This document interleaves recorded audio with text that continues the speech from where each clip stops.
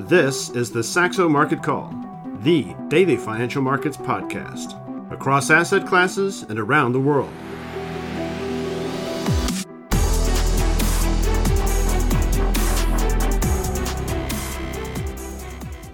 Hello and welcome to the Saxo Market Call on Friday, the 1st of September 2023, and it's a Friday. It's the first day of fall or autumn, call it what you want, and it's non-farm payrolls day.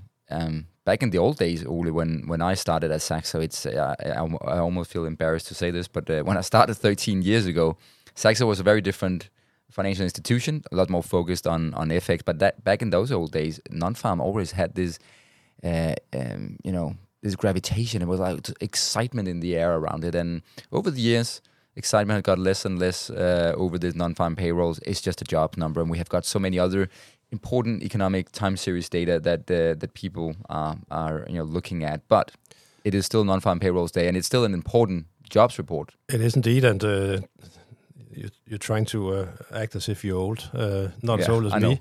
I was a futures broker in London back in the 90s, and back then job reports were equally important.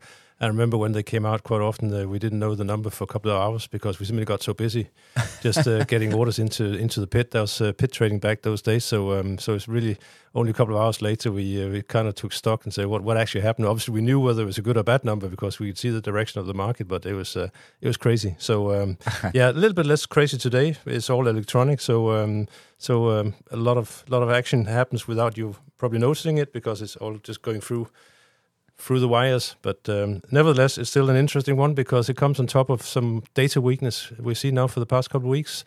Turned things around. We touched the highest level in U.S. 10-year yields since 2007 a couple of weeks ago, and now suddenly we are more than 25 basis points lower. So let's see whether that good news, bad news is good news, can extend into today's session.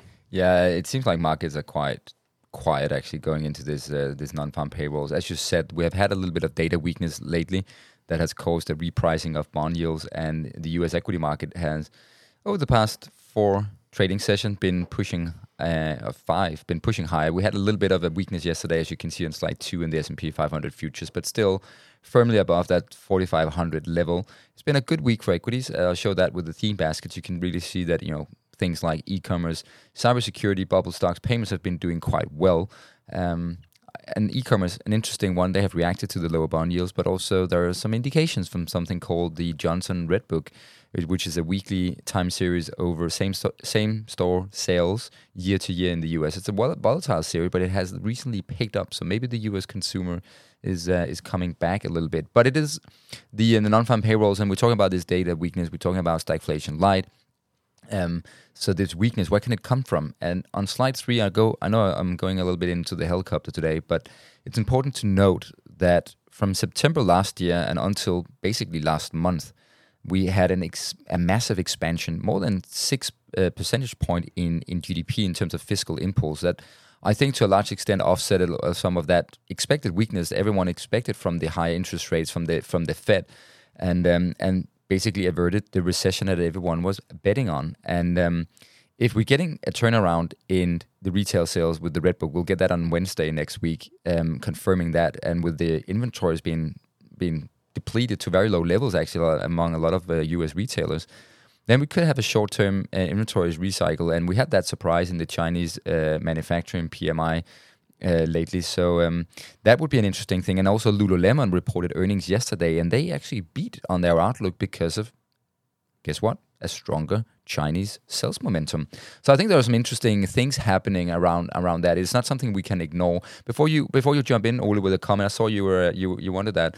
I just want to say that on slide 3. So we have had this positive U.S. fiscal impulse, and it seems like maybe we are turning a corner here. If that becomes the case, then as we go closer to the new year, at the end of the year and into 2024, instead of having a fiscal impulse positive, it will be an impulse negative, a drag on the economy going forward. And with those interest rates at these levels, maybe the economy will begin to slow down. Yeah, I think in that sense it's also really worth keeping an eye on the container freight rates because obviously they are a precursor to what will happen in a couple of months' time when they set sail from China. And we have actually during August saw freight rates jumped by around 25%. Obviously, from quite a depressed level after having had a continuous fall for many months. But at least showing some kind of a pickup, and it has been some of those major routes from China to both New York and the West Coast. So we'll keep an eye on that. Yeah, that's an interesting observation, Ole. Yeah, definitely a lot of moving parts here.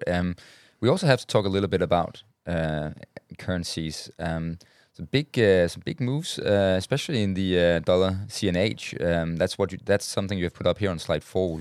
Yeah, because it has quite a big relationship from my part of the space of commodities and the renminbi.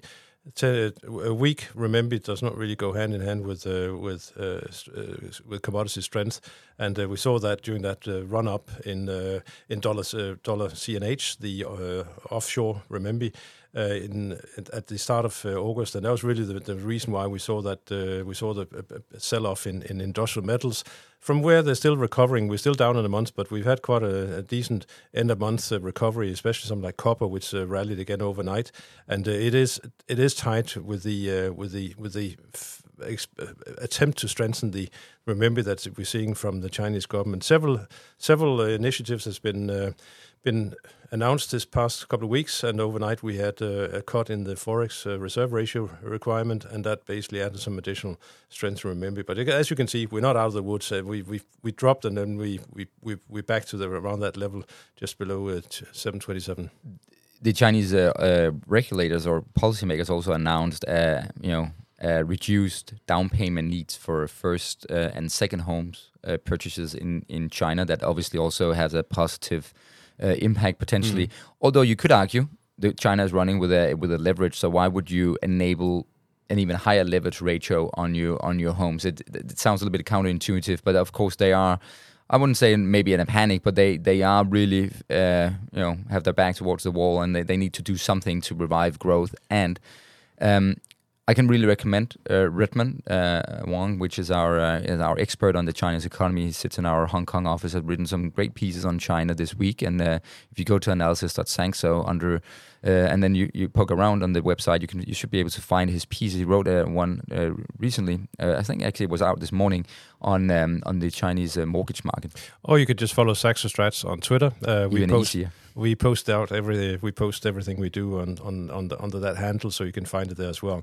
If I may just finish off the currency part, Peter, here on slide 4, I think ahead of today's non-job report, one of those where we could potentially see some fireworks is dollar yen. This week we've seen the yen strengthen together with some of the other currencies. It's struggling here around down towards that 145 level, so that really will be quite a bit of a key level to watch out for today. So any weakness in the number potentially could send it down towards that key level to test. There will be some technical analysis on yen out later today from Kim Kramer Larsen, our technical analysis. Again, just keep an eye on Saxo Strats Twitter handle, or X handle, is it called now, or just? I don't know. I don't. Let's stick with Twitter. I can't get used to it. But you can never say X. It's a weird name. Anyway, Ole, we're going to talk about something before we go back to non-farm again and the calendar. We're going to talk about something I don't think is very pleasant talking points, and that's the development in rice. I know you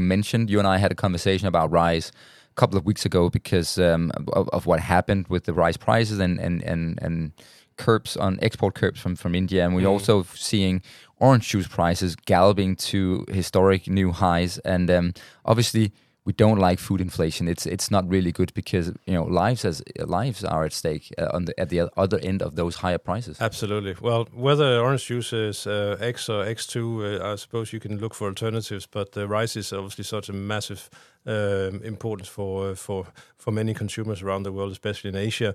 And the import or export ban announced by India earlier this month is really starting to have an impact. We're seeing Thai white rice, which is the benchmark in Thailand, once again moving up to those record levels that we saw recently. And Thailand is the world's second biggest exporter, and they may start to introduce curbs as well. And we just seen that in Philippines, which is one of the biggest importers of rice. They've basically struck down on on shenanigans within the local economy and trying to curb prices there. So this is a problem that we need to focus on. The orange juice story has been given some extra momentum by the hurricane that hit the northern parts of Florida this week, and it's at a time where the orange juice crop has been decimated by climate change and also by some diseases striking the trees, and basically mean a lot of farmers are just uprooting the trees and moving to another crop. So just a little bit of flashback to 1983 and the trading places where it was all about cornering the orange juice market. Well, it has most certainly been cornered quite significantly in recent weeks. It's actually a good and funny movie, and for the younger, I say younger because I still feel I'm young at 38, but. But yeah, you remember clearly when it came out, yeah? Yeah, I remember very clearly.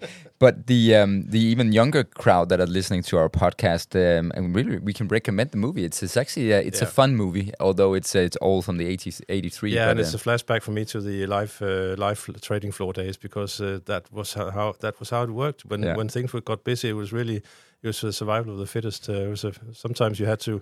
Well, we never had fights because you were fined very heavily. So as I said, if you really get angry with someone, make sure you hit hard the first time, because you get fined per every time you hit one. So fights were kept to a minimum, but there's a lot of intensity. Exactly. Generally don't fight. That's it's a very bad thing. But on slide 6, John. Ole, sorry. We have I think it's this. I love this table. It gives you a very broad broad overview of the different usage and non-usage ETF that tracks the various parts of the commodity market. You can really see where the flows, maybe for more long-only investors, are flowing in and out of which parts of the market. So what are you observing here? Well, I think the interesting one is that we still have. It has changed. Excuse me. We. Sorry about that. I think the interesting one is that despite some of the weakness we had this month in the commodity sector, and some of the worries about the global economic outlook, investors are actually flocking into commodity ETFs with a broad exposure. And there can be several reasons for that, but I believe some of them are still perhaps the sticky inflation story, the tightness of supplies that we're seeing unfolding not only in the oil market right now, but also across some of the other markets, agricultural and some of the industrial metals. And that's basically making a broad investment in commodities attractive. I highlight some of the red lines, which is gold. They have actually improved quite a bit this week, but because they have really been scraping the bottom in terms of outflows for quite a while. And it's been interesting because obviously it's been a month in two halves where we had quite a lot of weakness at the start of the month and then some strength here as the month came to an end. But I think it just highlights that the investors generally are underinvested in something like gold. So if we do have a weak number today and we break above that 1950 level, that could be quite interesting for the price action. And I see that the number one in terms of 1 month flow, positive flow, there's only one in the US, the non-usage ETF, it's the natural gas.